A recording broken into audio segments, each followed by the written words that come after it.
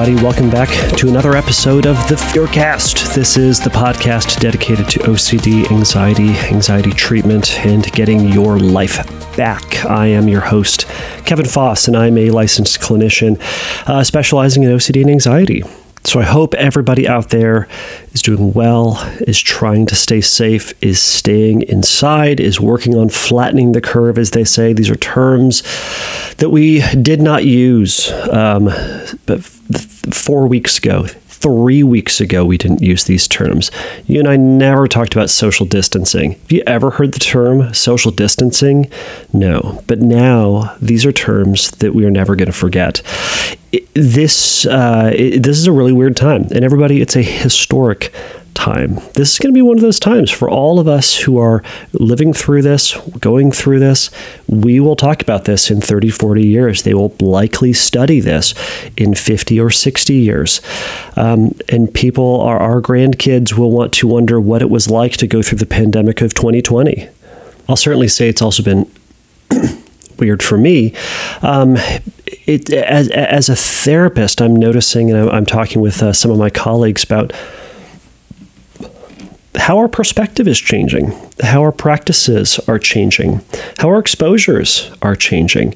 Since our world is in a bit of a topsy-turvy right now and everything is in question, all of us, every single one of us, are dealing with uncertainty. Everyone here, everyone that you've ever talked to right now is dealing with, well, what's going to happen next? How do we deal with this? What's the new bit of information that's going to come out? As a little bit of a disclaimer, everybody, I've been sitting here thinking about how I was going to structure the show and how I was going to start it and how I was going to outline everything. I wrote some things down, and man, I've just been having a tough time trying to get my head together. So if everything today feels disjointed, I apologize, but I'm going to do my best because this is kind of what we can do, right? We can kind of just do our best. But back to the idea of uncertainty. It's interesting that I've noticed, and I've been telling this to a lot of people, is that I've noticed that my clients have been dealing with this pandemic better than some of the average people that I know. The people who, quote, don't have anxiety. People are losing their minds out there. And yet those who, quote, those who have an anxiety disorder, OCD, anxiety, hypochondria, or otherwise, are dealing with this better. You want to know why? It's because what have we been doing all of this time other than talking about uncertainty and doubt and how to deal with it and how to face it, how to recognize that, man, we don't have all the answers to things. Sometimes with some things, we're never going to get the answers. And why do things happen? How do they work? Is it going to happen to me? Is it going to happen to someone I love? We don't know. How much are we supposed to wash? I don't know. How much are we not supposed to wash? What are we supposed to touch? How much should we clean? How much toilet paper should we get? I don't know. A lot of my clients are dealing with this really, really well, and I am incredibly proud of how much work they're putting in and how much they're practicing acceptance. We don't know. But you know what? What are some things that I can control? And what are some things that I can do right now? Having that mindset has been incredibly beneficial to dealing with the what ifs and the future-based stuff of how is this going to pan out and what's my 401k going to look like, or what is my school going to look like? Am I ever going to go back? Is my college even going to be open? If I'm a high school senior and I got accepted into wherever, is that college even going to be there? Is it going to be open in the fall? I don't know. Is my business still going to be there? I don't know. It's scary. And if you're scared, that's okay. We're all in this same boat together. Something to notice as well in all of this is that there can be a time when the feelings of urgency drops off. Our attention to detail, our concern for others isn't quite as intense and acute as it is right now. Now, if we were talking about this from a exposure perspective, wouldn't that be the goal? To not feel as stressed as we are. But sometimes it can impact the way that we think about ourselves, and we apply this judgment to ourselves. Because let's be honest, in society, we've all agreed that we're supposed to be altruistic. We're supposed to care for each other's feelings and needs and desires. Right? That's what good people do. And I'm a good person, so I should care about your needs and desires, right? Right. But in a time of crisis, well, I'm also going to think about myself. Fight or flight, right? It's fight or flight for me, not for that person. If a bear is coming to me and I get fight or flight, I don't care about the bear's feelings. I want to punch the bear in his stupid bear face, or I want to run so he doesn't eat my stupid face. Either one, I'm thinking about me and my survival. And in times of tragedy, like we're in right now, in times of panic, we think about our safety, the safety of our loved ones, the safety of our business, and we naturally think about ourselves. So where's the balance? What do we do with that? How do we go back and forth between caring for ourselves and caring for other people? If you're in this place, accept that you care about both. This, like everything else, is not black and white. Deep down, likely speaking, we all do care about other people and we care about ourselves. It's natural. You're not selfish for thinking about you or your feelings or trying to do what you can to take care of yourself. The classic example, if you were in an airplane, if there was turbulence and craziness happened and the mask fell out of the ceiling, what do they say? Put the mask on yourself first before you put it on your child. We need to take care of ourselves right now. So it can be helpful to think about what are the things that you are going to do to stay psychologically and emotionally healthy during this time. So oddly enough, that is not what this beginning sermon is all about today, but is instead to recognize that during this time, when we care, we care intensely, is that feeling might start to drop off. And for some, you might start to get to a numb place. We might start feeling dissociated from ourselves, from the people around us, from the work that we're doing, and we just feel nothing. And sometimes it can go even further and to feel disconnected, to feel out of body even, or to even get to a place where we start to feel like none of this is real, or none of this is a fact, or that, they start to see themselves outside of themselves. What we're talking about here is depersonalization and derealization. Now, I'll do a further longer episode on this later down the line, but what this is this response to trauma, and that can be, now, depersonalization and derealization can be triggered by a lot of different things. Very commonly, it's triggered by trauma. It can also be triggered by drug abuse. It can also be a symptom and a sign and a result of anxiety. Now, what a lot of this is our brains and our bodies need to take care of ourselves. You and I don't like to feel stress and pressure all the time. And in fact, it's unhealthy for us to do that. So our body starts to respond to us first when we have a panic or when we face a danger.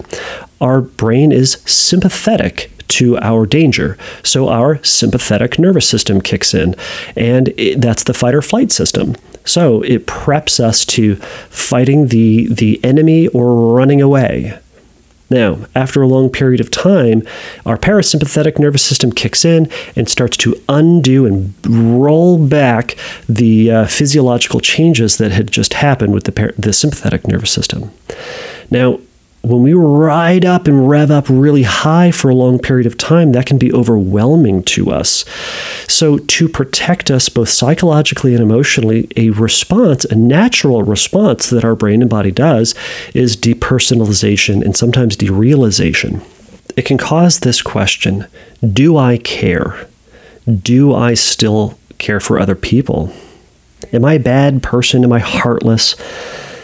What does it say about me that I feel this way? Now, first off, depersonalization and derealization can be its own obsession and terror in and of itself. And again, we'll talk about that in another episode. But what I'd encourage folks to do during this time is if you start to get to that place where your panic and your focus and care for yourself or for other people starts to come down, resist the urge to judge yourself for it. You're not bad because you don't feel something. You don't feel that incredible empathy and sympathy for people around us. You don't feel so strongly for other people. That's okay. We're not bad people. And you're also not a sociopath just because you don't feel that. There's some of those people out there I'm talking to. There are some people out there who will have that thought that they don't feel that empathy for their loved ones or their neighbors or the people they see on the news, so they must be a sociopath. You're not. You're likely not. You're not. We can also resist the urge to judge ourselves for expressing interest in this, for watching the news. This is, as I mentioned at the top of the show, this is a historic time, or an historic time. It's a historic time, either way. People are going to be interested in this. And also, we need to get information, right?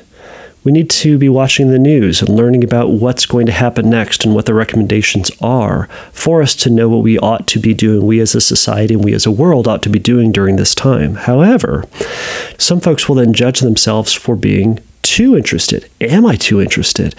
Do I want this to happen? Do I not care for other people? Am I hoping more people are going to get sick? You can see how the anxious brain can take us into some terrifying directions. Instead, practice the mindfulness that you and I have been talking about all this time, noticing that our brain is thinking these things. And also, if you don't make it to the very, very end of the show, I've ended pretty much every single episode with this phrase: take a risk, challenge yourself, and don't take your brain too seriously. Now would be a time to put that into practice. Let's not take our brain too seriously right now.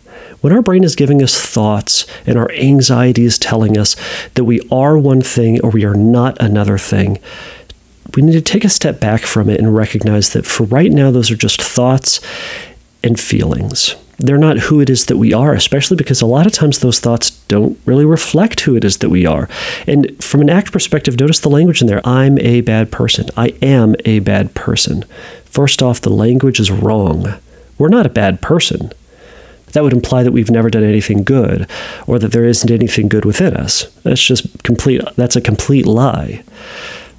So when that thought shows up, I'm a bad person, we can say, well, that's BS. But thank you for that thought, brain.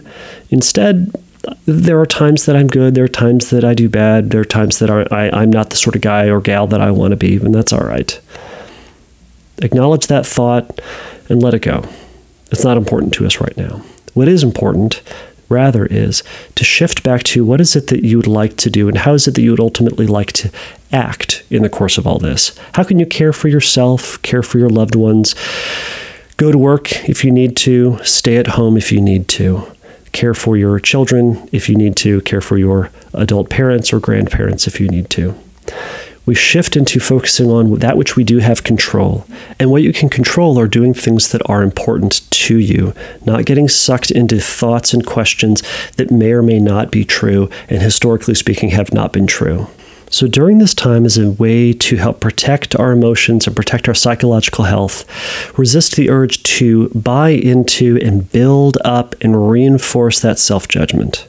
Instead, you and I are going to keep our head down and we're going to follow directions in terms of keeping clean, washing our hands, sanitizing what we need to sanitize, staying home if we need to, resisting the urge to go above and beyond with our cleaning and sanitizing, as some of my contamination friends are wont to do. But instead, to follow those guidelines, and we're all going to beat this. And during this time, shift our focus into things that we value and we care about and are important to us and are in our best interest. So we're going to get on to a question now, but thank you all for this little mini sermon, and let's get on with the show.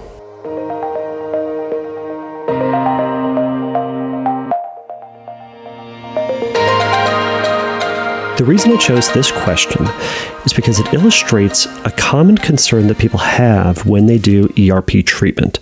one of those main concerns is what happens if I do treatment, engage my fear, and do what my therapist sometimes asks, which is to agree with my thoughts. Now, this subject of this question is going to be about HOCD. So while I didn't put on an adult or explicit tag on this question, please know that if you or someone listening to this might be triggered or activated or is not adult enough to listen to this question, perhaps now is a good time to pause it. However, if you listen to the question in terms of the themes in it and how we can go about approaching our feared thoughts from a broader perspective, it may be helpful. So this is my little warning just before we jump into it. Now, it's not going to be as sexually explicit as perhaps this tag or this warning I'm giving now would make you think, but I'm going to put that out there in advance. All right. So this question comes from Larry.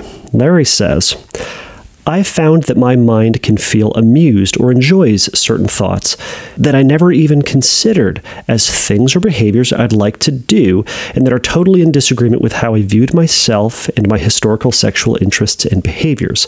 It's painful and frustrating, but when I do ERP, if I get aroused or, quote, enjoy a thought, he put aroused in quotes too, my mind starts telling me that it's denial or faking, quote, faking, if I'm just agreeing with the thought and feelings instead of its reality. That is, if for exposure I'm thinking in the most realistic way about wanting to do something that triggers me, and on top of that I get to enjoying the thought, shouldn't I just agree with its reality too? Yes, I actually want it. Yes, this is my sexuality and my sexual interests. My therapist keeps telling me to just agree with what's happening, the thoughts and sensations.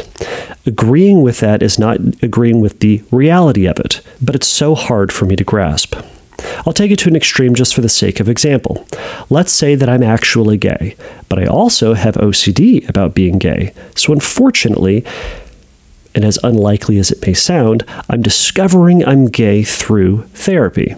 In this case, when I do ERP, would you recommend that I only agree with the thoughts and sensations without necessarily agreeing with its reality, and only when I'm done with ERP and when I'm more tolerant of the anxiety, will I be able to decide, okay, this is me and this is what I want? Basically, what I'm asking is this. During ERP, is there any case in which you agree with the reality of the thoughts, feelings, and sensations? It's painful to the point where I can't even think I would like to eat a hamburger or go out and play basketball because my mind automatically checks with the feelings of wanting to do whatever it is to compare it to my unwanted thoughts when I'm doing ERP of wanting to do a certain sexual scenario. And if I somehow discover that they feel the same, I'll get triggered and stop doing ERP. Not to mention how illogical it is that the wanting to eat and wanting sex can feel, quote, feel the same and mean the same. But my mind just doesn't care. He adds at the end of the email, by the way, discovering I desire and have intentions to act on my thoughts would be my core fear. And this is the thing that's then driving all of his compulsions. So that is Larry's kind of longer question, longer discussion. So let's just jump into it. Now, I chose this question because I think a lot of folks have these concerns when they start to do ERP. Inevitably, a lot of times in treatment, we'll get to this point where we say, all right, whenever that thought comes up, just agree with it. Just go, all right, brain, sure. Or, yes, that is my thought. Yes, that is my intention. As a way of devaluing the importance of that thought, sucking out its meaning, and leaning into it at the same time. Obviously, when we say that we agree with our feared thought, it's going to increase our anxiety because we are saying, yes, that thought of harm, violence, something sexually taboo, or really just anything that goes against our values, desires, the ego dystonic thoughts, you get the idea. It's going to trigger our anxiety and make us feel uncomfortable, which is the point. Feel that anxiety and then tolerate that wave of it as it goes up and comes down. But Larry's question here has a lot of different concerns and considerations within it that I'd like to point out. Two of the main issues that I'm seeing here are one, getting too involved with the content of the thought. ACT would call this fusion, so we're getting fused with the thought, and also thought-action fusion, and a little bit of magical thinking as well. To tackle the second one first, so the thought-action fusion.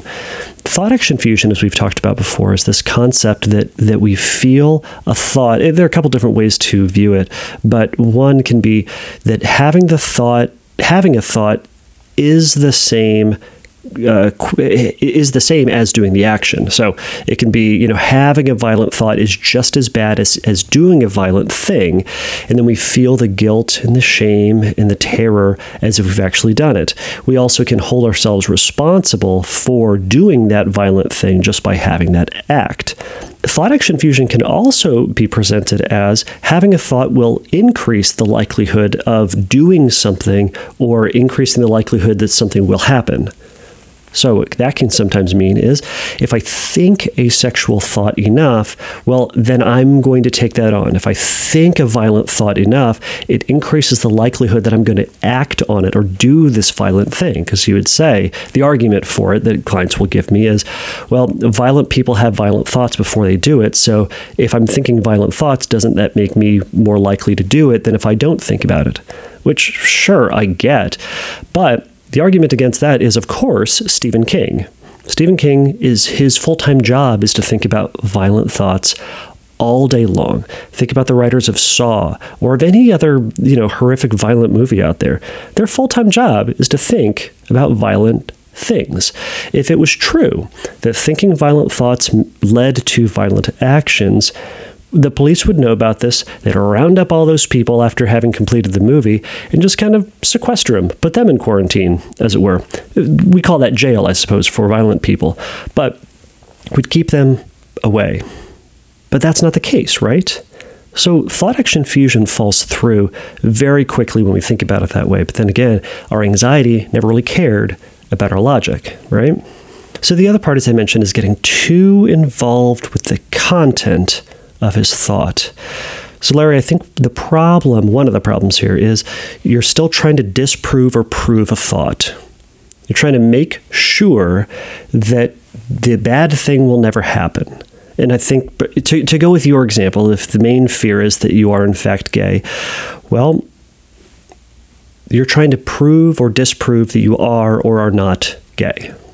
Well, that's part of the problem. Larry, in regards to being fused with these thoughts and these feelings, you've said, when I do these exposures, I feel these sensations and I have these thoughts. You even said that I start to get aroused or I start to enjoy the thought. And that's where a little bit of that thought-action fusion comes in. Well, if I felt a feeling, it might mean that it's true. Or if I felt this arousal, it might result in something down the line that I don't want to happen.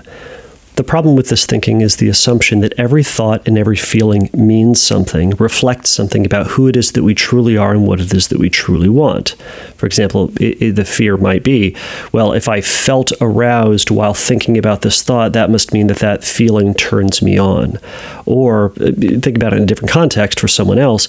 If I felt contaminated after I touched something, that must mean that I am in fact contaminated and am likely to get sick or make somebody else sick.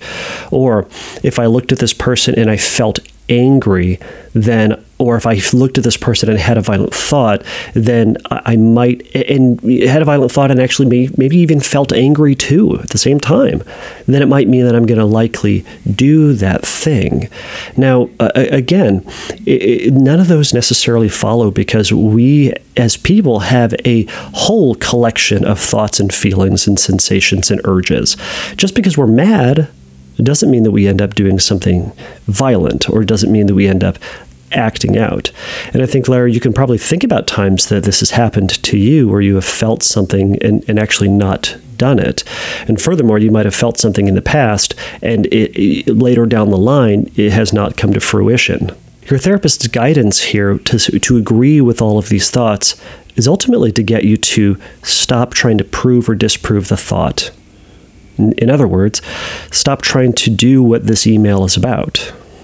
but instead to take that feeling and to take that thought as it is and to move forward with what it is that you actually want to do, what you find to be most valuable or what you find to be most advantageous and typical for you. You kind of, in the last bit, you alluded to the tendency for your brain to compare any thought that you would have to things that you would do within ERP. And kind of check to see, all right, do I feel the same way or do I have similar sensations or thoughts or feelings during those times?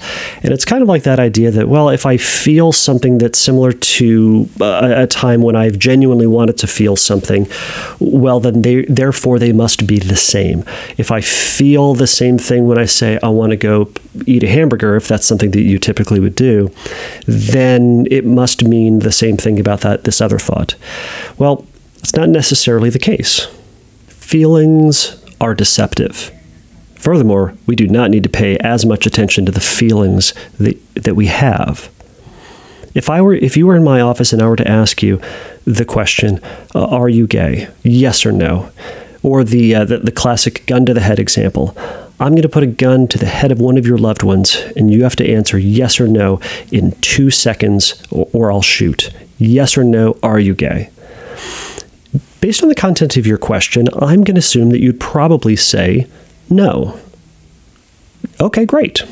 So when that thought comes in that says, well, I felt something similar in my ERP exercise where I agreed with the thought that I was gay as when I would think I want to have a hamburger. So therefore I want to have a hamburger, therefore I want to have sex with another man.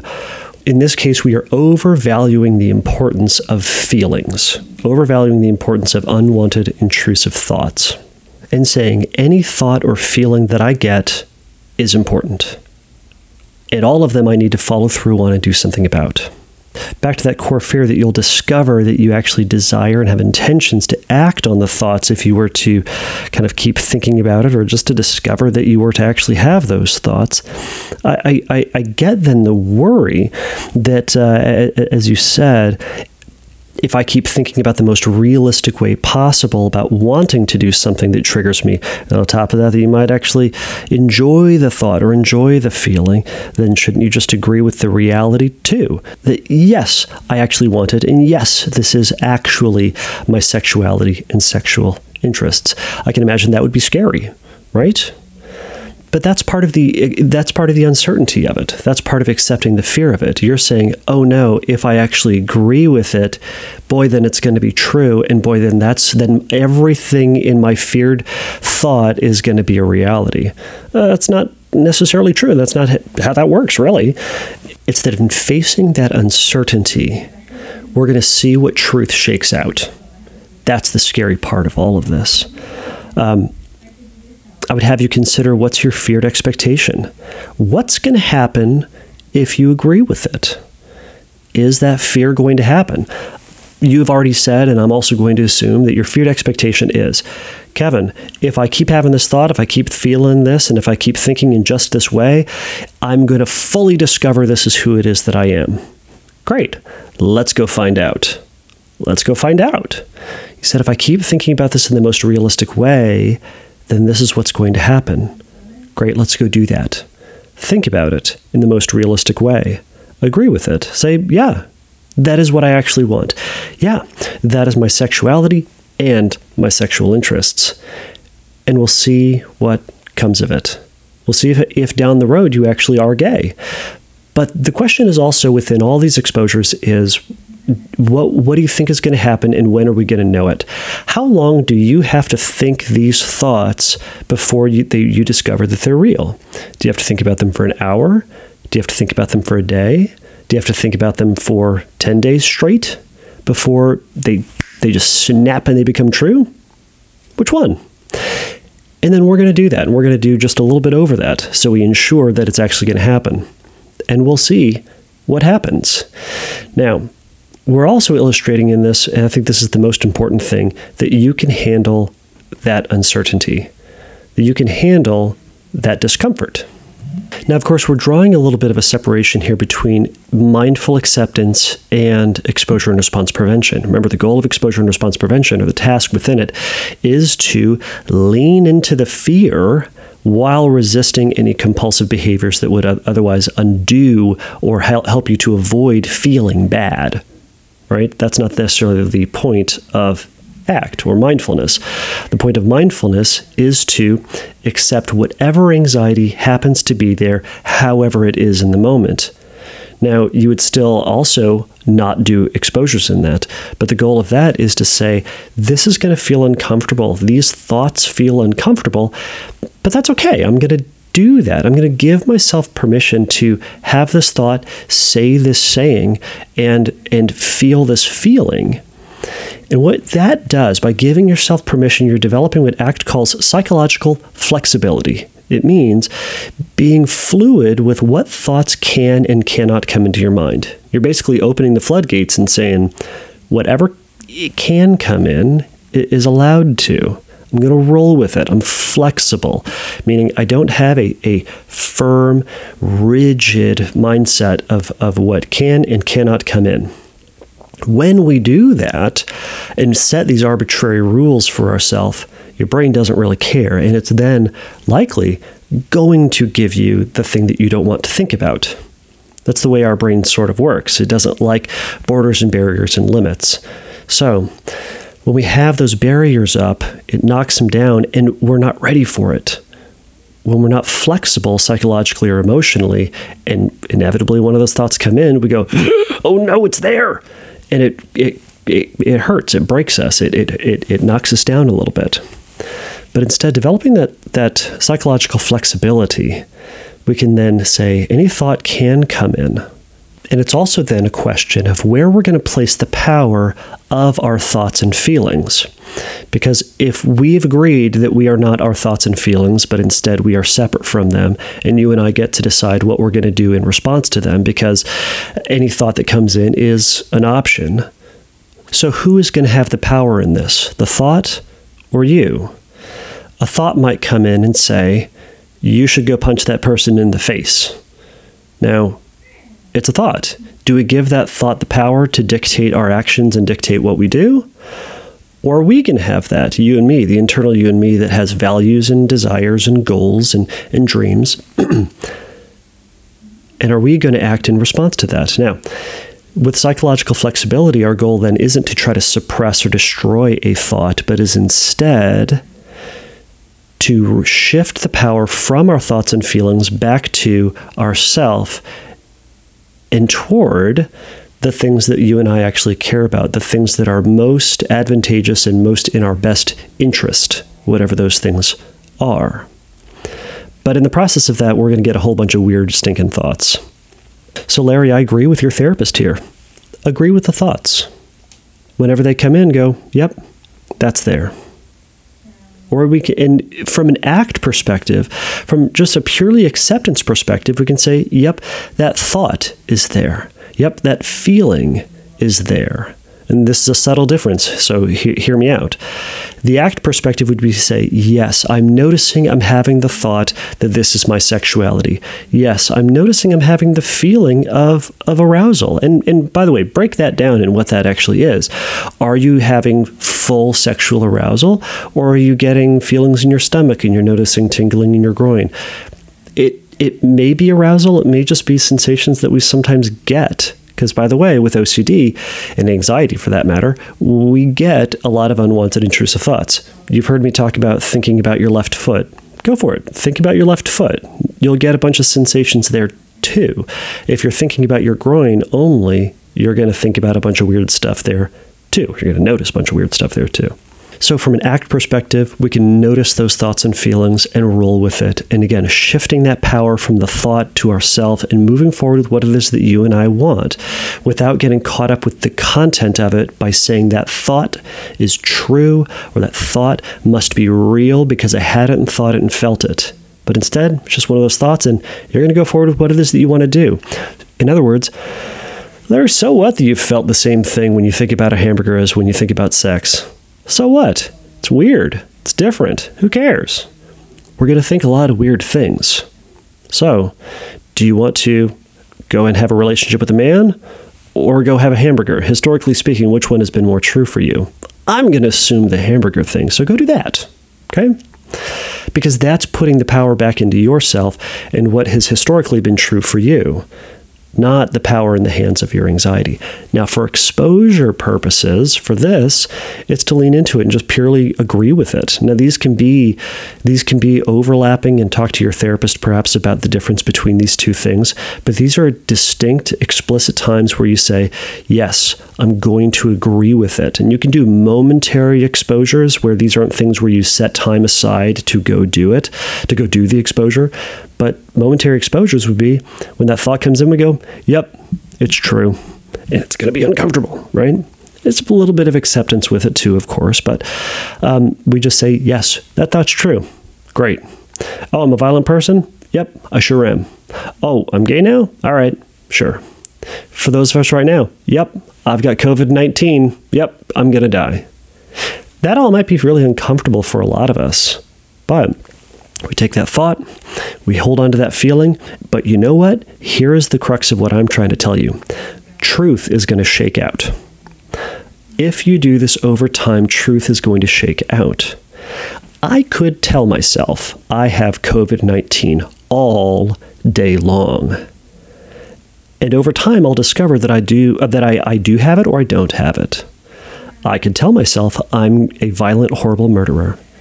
And over time, I will discover whether or not I actually am or want to. But you're going to say, but Kevin, the feeling. And I'm going to say, so what? We're overvaluing the sense of feelings that we have. And again, let's say that feeling's right. Let's talk crazy. Truth is going to shake out. Do you want to kill someone? No? Then don't. Right? But Kevin, what if I'm gay? Do you want to be in a relationship with a same-sex person? No? Then don't. I know it sounds simplistic, but it's to lean into that fear. And you and I are going to see how truth shakes out through all of this. But in the course of doing that, we have to lean into that fear and accept what's there and to tolerate it and to get through it. This is the most important thing, to realize that you can handle that sense of uncertainty and fear. Because your uncertainty here has been, well, what if I discover that I actually desire and have intentions to act on it? Well, discover that I desire to have intentions to act on it is a future-based thing. That's you will discover it. Great.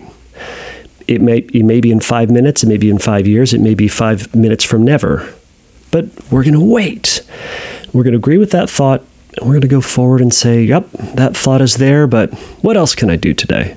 Instead of worrying about or trying to fix or solve the truthfulness or falseness of this thought or this feeling, but to accept and be flexible with the sometimes weird experiences that you and I will get, the incongruous, out of sync, atypical experiences that you and I have. So, Larry, I hope this answers your question. And for other listeners out there, I hope this helped give you a little bit of insight into how you can approach some of your fears, seeing it within the context of someone else's theme. So, Larry, again, thank you so much for your question. All right, everybody, you made it through that episode of the Fearcast. We made it through. Again, everybody, I hope you are all staying safe, and I hope you are all doing the best that you can to keep your head above water. I know that I am slightly going crazy, being locked down since of my lung issues. I'm basically going from the office and home and back. That's it. So I've only done this for about a week and a half. I think I'm going to lose it. So, podcast might get a little weird, but we're going to do our best. Everybody, if you have a question for the podcast, if you would like to add any feedback to this question, or it would like to actually add how you are handling the pandemic, let me know. I'd love to add that to a future episode and maybe get some ideas on how we can all manage this together and what suggestions you have. But again, if you have a question for the podcast, go to fearcastpodcast.com. You can ask the question there. You can also go ahead and find me over at Instagram and Facebook. I am Fearcast Podcast over there. All right, everybody. Please remember the Fearcast is not a substitute for psychotherapy. If you have questions about treatment, you can go over to fearcastpodcast.com, click the Find Help link, and there'll be some helpful bits of information there. All right, everybody. Until next time, take a risk, challenge yourself, and don't take your brain too seriously. Bye.